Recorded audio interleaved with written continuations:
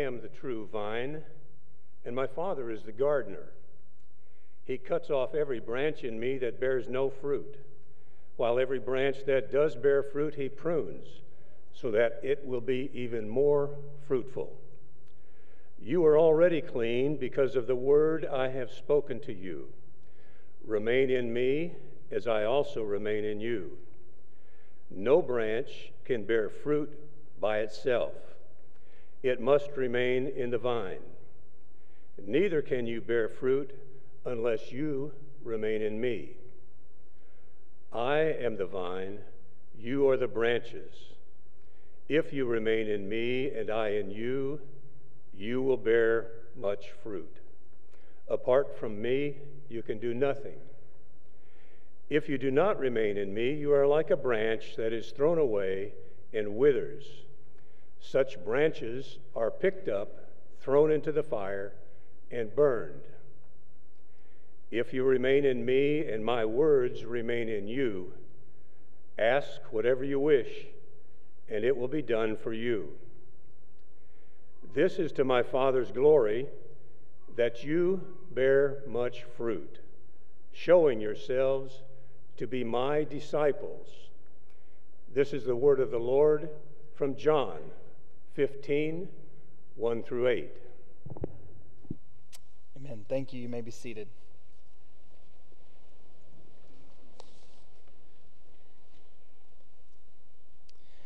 I am, John records Jesus saying time and again in this gospel, I am the bread of life. I am the light of the world. Before Abraham was born, I am. I am the gate of the sheep. I am the good shepherd. I am the resurrection and the life. And then two more I am statements come here as we come closer to the end of this gospel.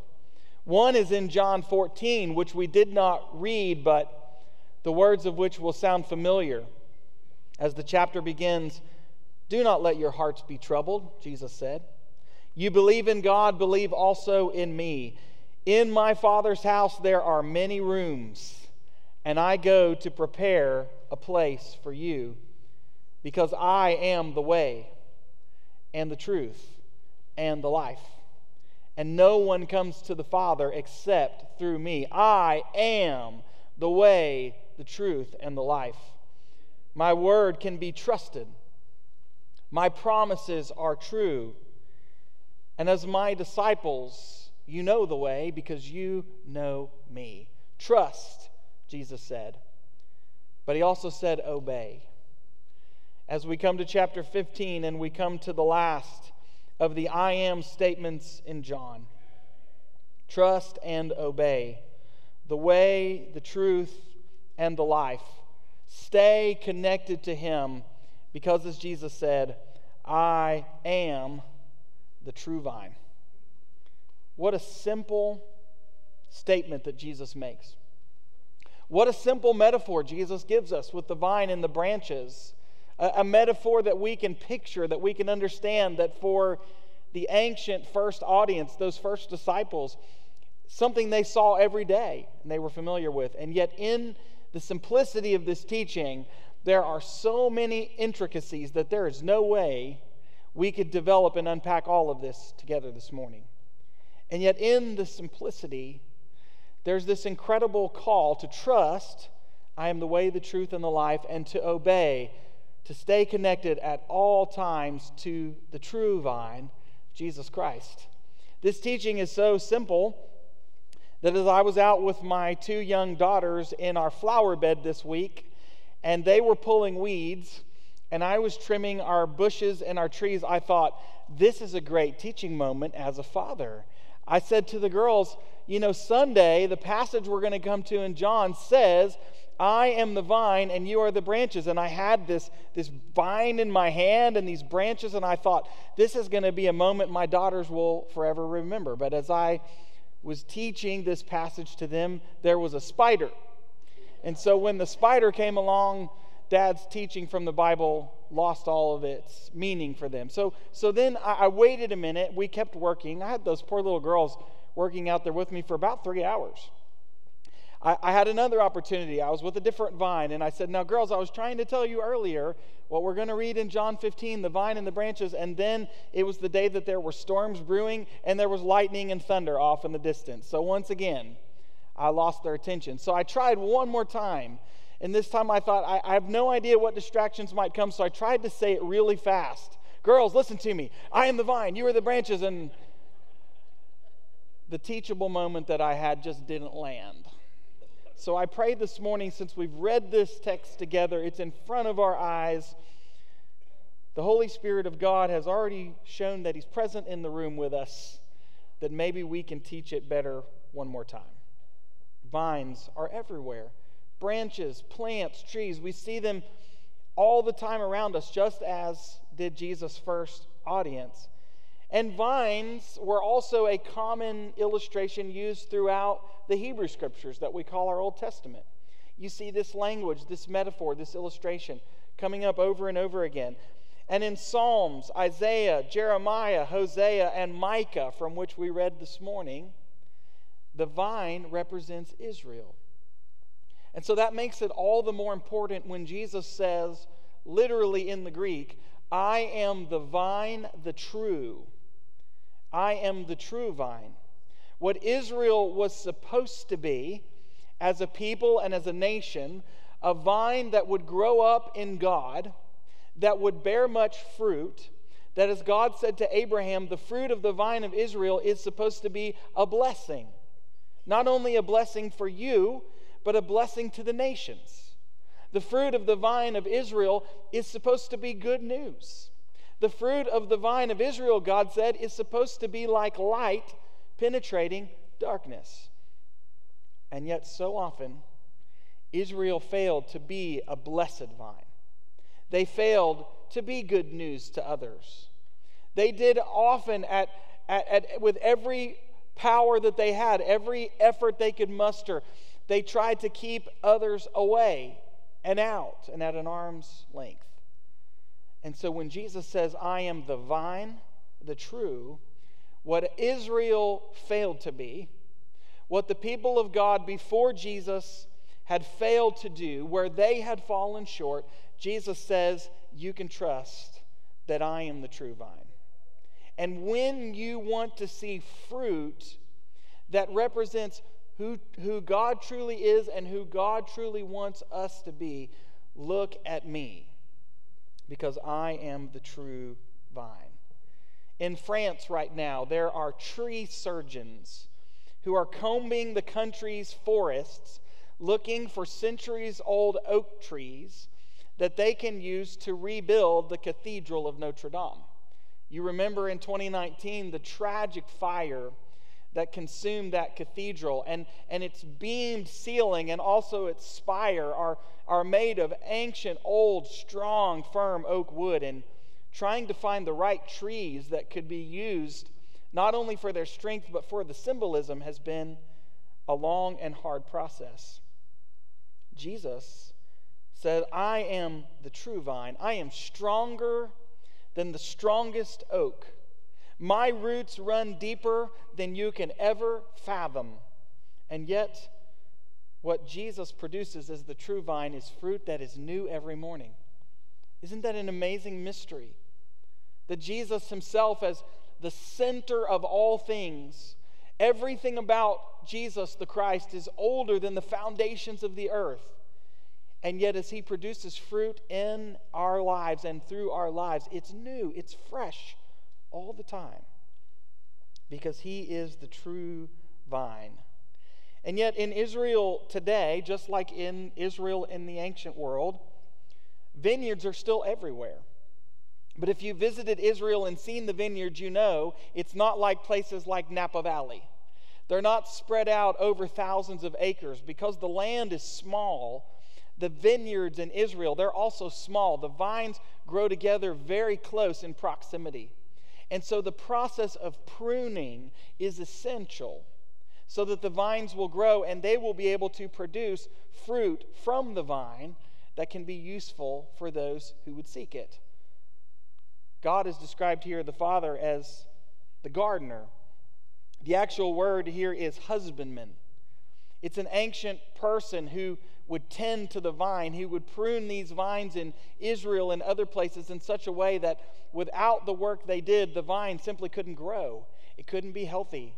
It couldn't produce or bear much fruit. And what the husbandman would do with his pruning knife was not only cut away that which was unhealthy for the vine, that which might hinder its growth, but he would also prune the healthy parts of the vine and make sure that that which is healthy, that which is producing fruit, can produce the maximum amount to the highest possible level. In the same way, the Father prunes us in our hearts and our lives. The work that God does in us is a pruning, and sometimes it's painful. Sometimes it might even feel like it's punishment. But God is pruning us. He's helping us to cut away those things that are not healthy in our hearts and lives.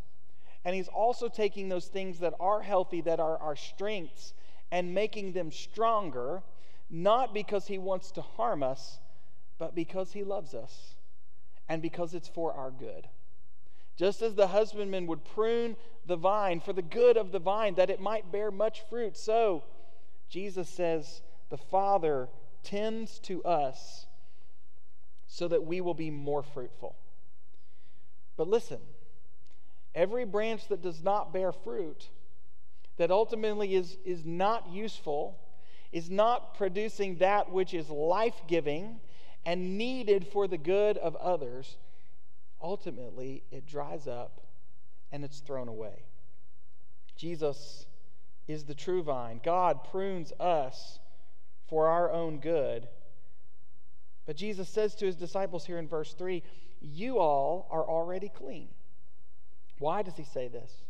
Because of the word that I've spoken to you. Picture Jesus and His first disciples. The reason He calls them clean is because they are connected. Wherever Jesus went, they went. Whatever Jesus commanded them to do, they did it. Now, sometimes they didn't understand. Sometimes they asked some silly questions. We've seen that in John. But ultimately, they trusted and they obeyed. And Jesus said, right now you are clean because you are living daily connected to my words. But the reminder comes then in verse 4. We must remain in Him. Jesus says, abide in me. And abide is a better translation of this word in Greek, because when we hear remain, we can sort of think remain for a time, but then leave. But the word that's used here that we often translate abide means not just to stay for a while, it means to take up residence. When Jesus says abide in me, we might hear in English the word abode.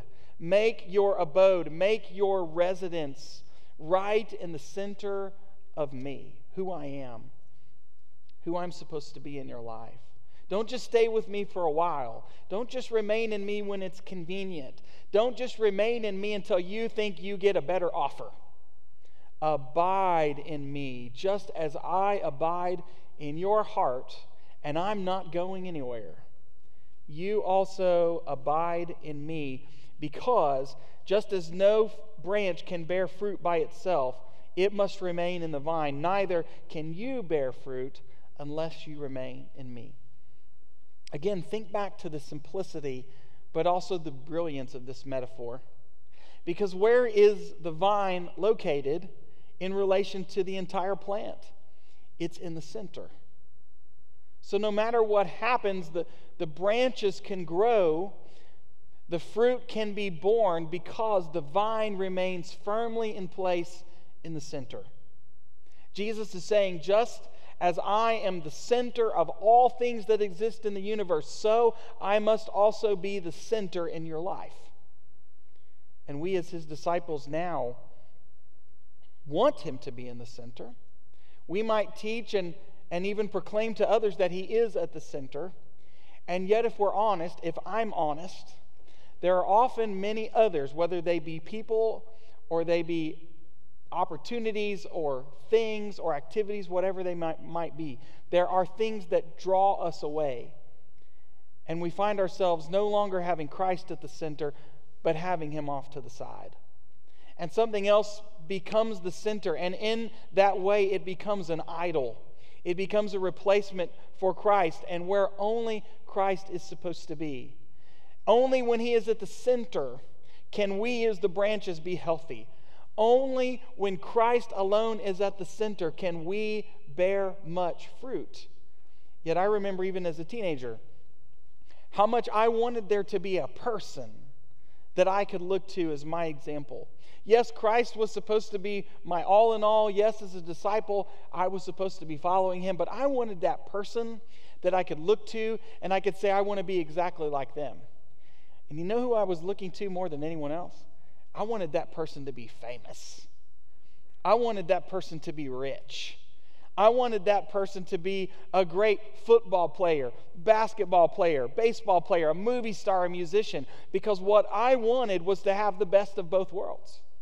Yeah, I wanted Christ to be at the center, but I wanted to find that person who said, I follow Jesus, I'm a Christian, and they had everything else that the world had to offer.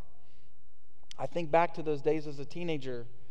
Some of those folks that I chose to be my heroes, my favorite players, it was because they said they were a Christian. And then after a while, it became evident that they really weren't. At least they weren't living as if what they said they believed was true. Because only Christ can be that example for us.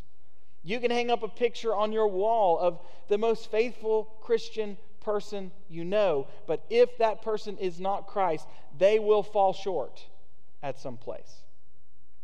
Jesus said, I'm the true vine, because remember, Israel, as God's chosen people, had fallen short. And so the reminder for us here is the true vine is at the center, and we must abide in him. I was talking to my grandfather. He's 91 years old a couple weeks ago.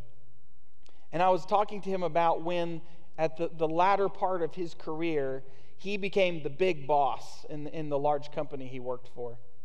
And I asked him, I said, what was the hardest part of leading a team of hundreds of people? And he answered really quickly. He said, trying to decide who I should listen to. That was the hardest part. And we feel that tension probably right now as much as we ever have in our lives. How do we decide who to listen to? My grandpa said, I wasn't sure about my colleagues. I wasn't sure about my employees. When there was a conflict, when there was a debate, who should I listen to? It was a hard decision to make. Well, we don't have to look right, left, up, or down in our culture. In every direction, there is conflict, and there is division and confusion, and we are conflicted. And we find ourselves asking often, who should I listen to? If Christ is the center, then we need not look anywhere else. Christ is the Word. Christ is the way, the truth, and the life. Christ is the true vine, and if we abide in him, we will bear much fruit. Now you might say, but aren't there some things that Jesus never addresses? I mean, we're dealing with some 21st century issues here. Does Jesus address everything? Well, yes, in a way he does. Because if you look at the heart of everything Jesus taught, it always gets to the heart of everything that we are. But even if those specific issues may not be addressed in the red letters, all we need to do is listen closely to those voices. Pay close attention to not only what they say, but how they say it, and then look at how they live in response. And if Jesus is our example, and Jesus is our model, and Jesus is at the center, we cut away everything else that doesn't look like, sound like, or act like him.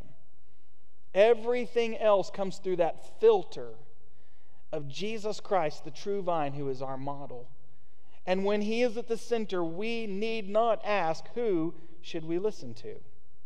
Abide in me, as I also abide in you.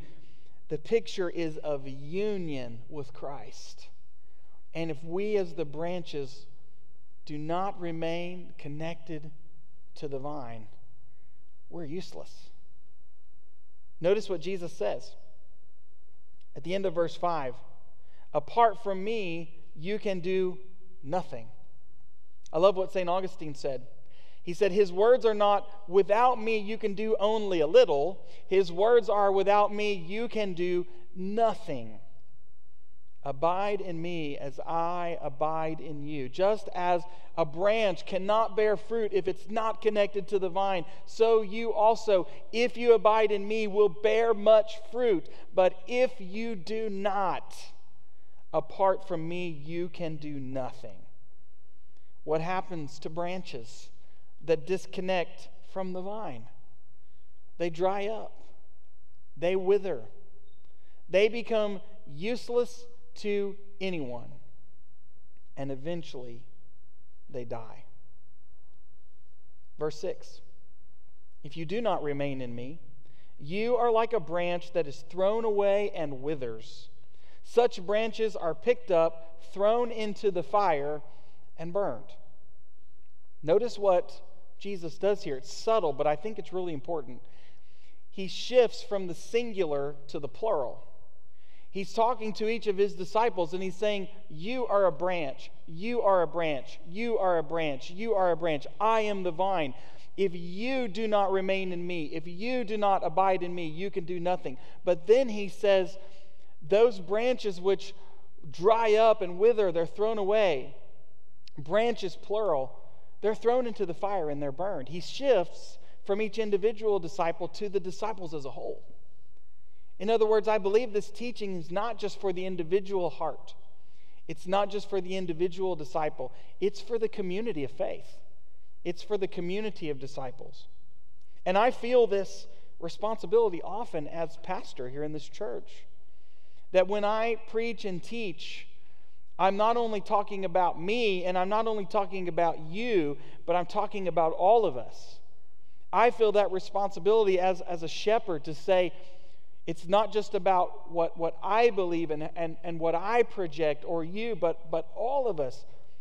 What does this church look like to those who are on the outside looking in? What do we look like as a community of disciples to those people who come into our doors or come across our path?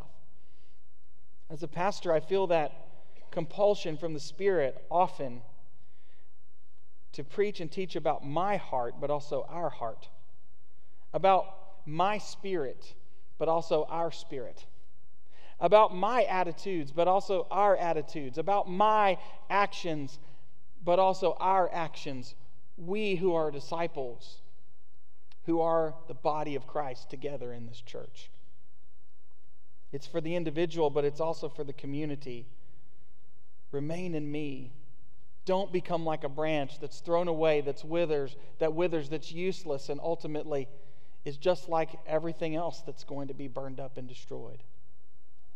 Verse 7. But if you remain in me, and my words remain in you, ask whatever you wish, and it will be done for you.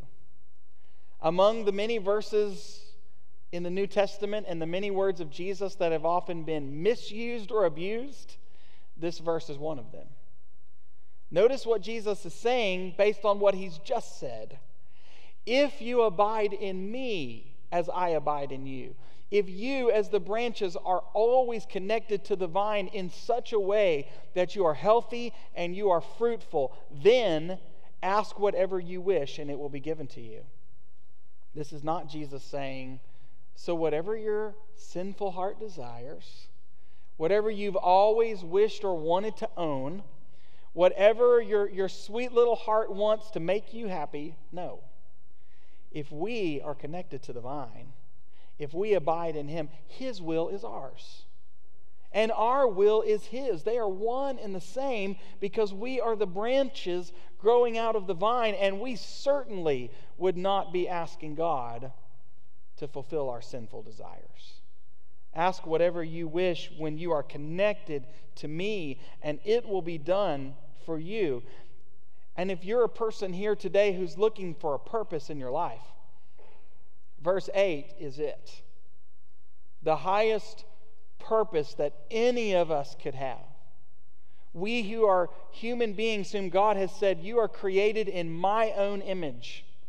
We've been created in his image for one ultimate purpose, that we would display His glory to everything else in all of creation.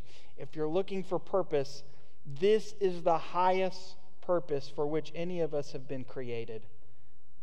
To my Father's glory it is that you bear much fruit. And in doing so, you show that you are in fact truly my disciples. Just like those plants I was trimming with my daughters, there were several branches that appeared to be connected to the vine, but they certainly weren't bearing much fruit. And I tore them off and I threw them out. They looked fruitful at a time, but now they weren't, and they were no longer useful. The true branches that I left behind because they showed their health.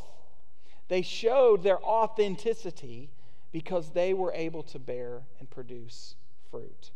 In the same way, Jesus says, in doing so, you as an individual and you as a community show yourself to be my disciples for the purposes of God and for the purposes of His glory.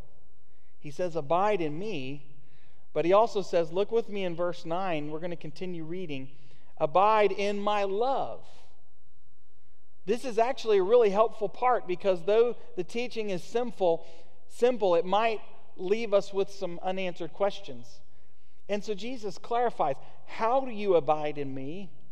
By abiding also in my love. Locating yourself at the center of my love, taking up residence there, so that the love of God is not only in us, but listen, the love of God is flowing through us. And Jesus says that's most clear in the way we love others. Verse 9. As the Father has loved me, so have I loved you. Now abide, remain in my love. If you keep my commands, you will remain in my love, just as I have kept my Father's commands and remain in His love. I have told you this so that my joy may be in you and that your joy may be complete. My command is this: love each other as I've loved you. Greater love has no one than this, to lay down one's life for one's friends.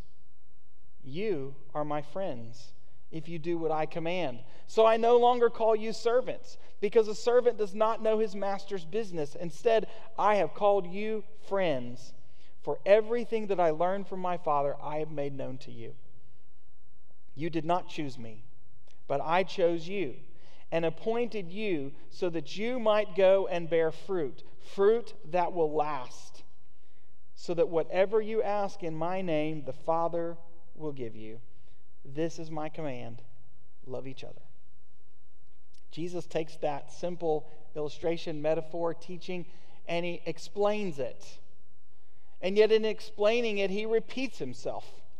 He says the same things, but now it's not just about our love for God, but it's also demonstrated in our love for each other, in our love for our neighbor. Look to the true vine. Jesus says, if you keep my commands, you will remain in my love. Abide in Him, Christ at the center. He says, I chose you and I appointed you so that you might go and bear fruit that will last forever. Abide in my love. My command is this: love each other as I have loved you. Greater love has no one than this, to lay down one's life for his friends. This is my command: love each other.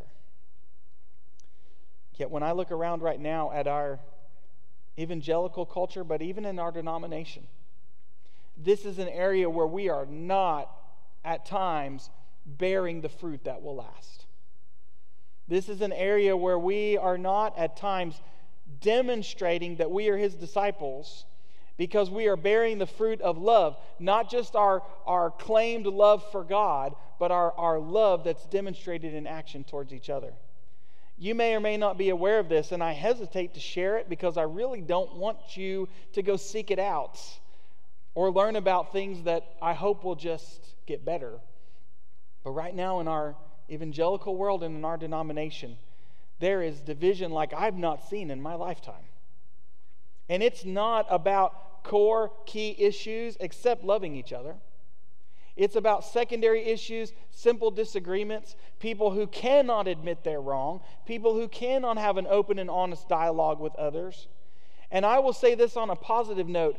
Our church, I truly believe, unless I'm missing something, is a shining light in the midst of it. Because in the last 12 months, we have gone through a lot. The world has gone through a lot, but we have too. And I've been amazed at the way that this church has demonstrated its incredible commitment to God, staying connected to the vine with Christ at the center, but also the amazing ways that you all have loved each other. And you have loved your pastor and your staff. I mean that. Our church is a shining light. But what's happening in other churches can affect us. When I look out and I see great, wonderful people who are leaving our denomination over these minor issues, it makes my heart sad. It makes my heart sad not only for the people that have sort of driven them out, but the fact that they've chosen to leave over this stuff. We are the body of Christ. Being connected to the vine with Christ at the center not only makes us Christ's people, but it's supposed to unify us. That together we would say, we're in this thing together. We are the branches. We are His body. And we've got each other's backs. Jesus said so clearly. We talked about it last week, but He says it again here. People will know you're my disciples if you obey this simple command. Love each other. How are we supposed to love our neighbor? How are we supposed to love the world if we can't even love one another? I pray that God will continue to protect this body and this church, that those things that from the inside or the outside would threaten to divide us and make us no longer bear the fruit of discipleship and love for one another, that God would keep it out and He would show us how to keep our guard up and to be diligent. Because look at what Jesus says next. There are legitimate threats on the outside. I hear people talking right now about these concerns about persecution. The church has been persecuted from day one. Jesus warned and made clear to us. Look at verse 18 of this chapter. If the world hates you, don't be surprised. Keep in mind, it hated me first. Those who are true disciples of Jesus Christ, though they may live connected to the vine and abiding in His love, will sometimes be hated and will be persecuted. And Jesus said the very reason for that is because you bear my name. Don't be surprised if the world hates you, because they hated me first. And you know what I've learned? Many times those who demonstrate the most hate towards Christ and the church really hate themselves. They hate themselves, and then they begin to hate others, and all of that hatred just spills over onto Christ and the church. Nonetheless, Jesus says there in verse 21, they will treat you this way because of my name, because they don't know me.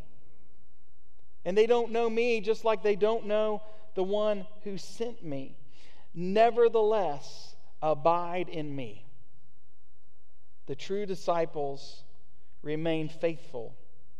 And we as Christ's people find our value and our affirmation nowhere else except in Christ Himself.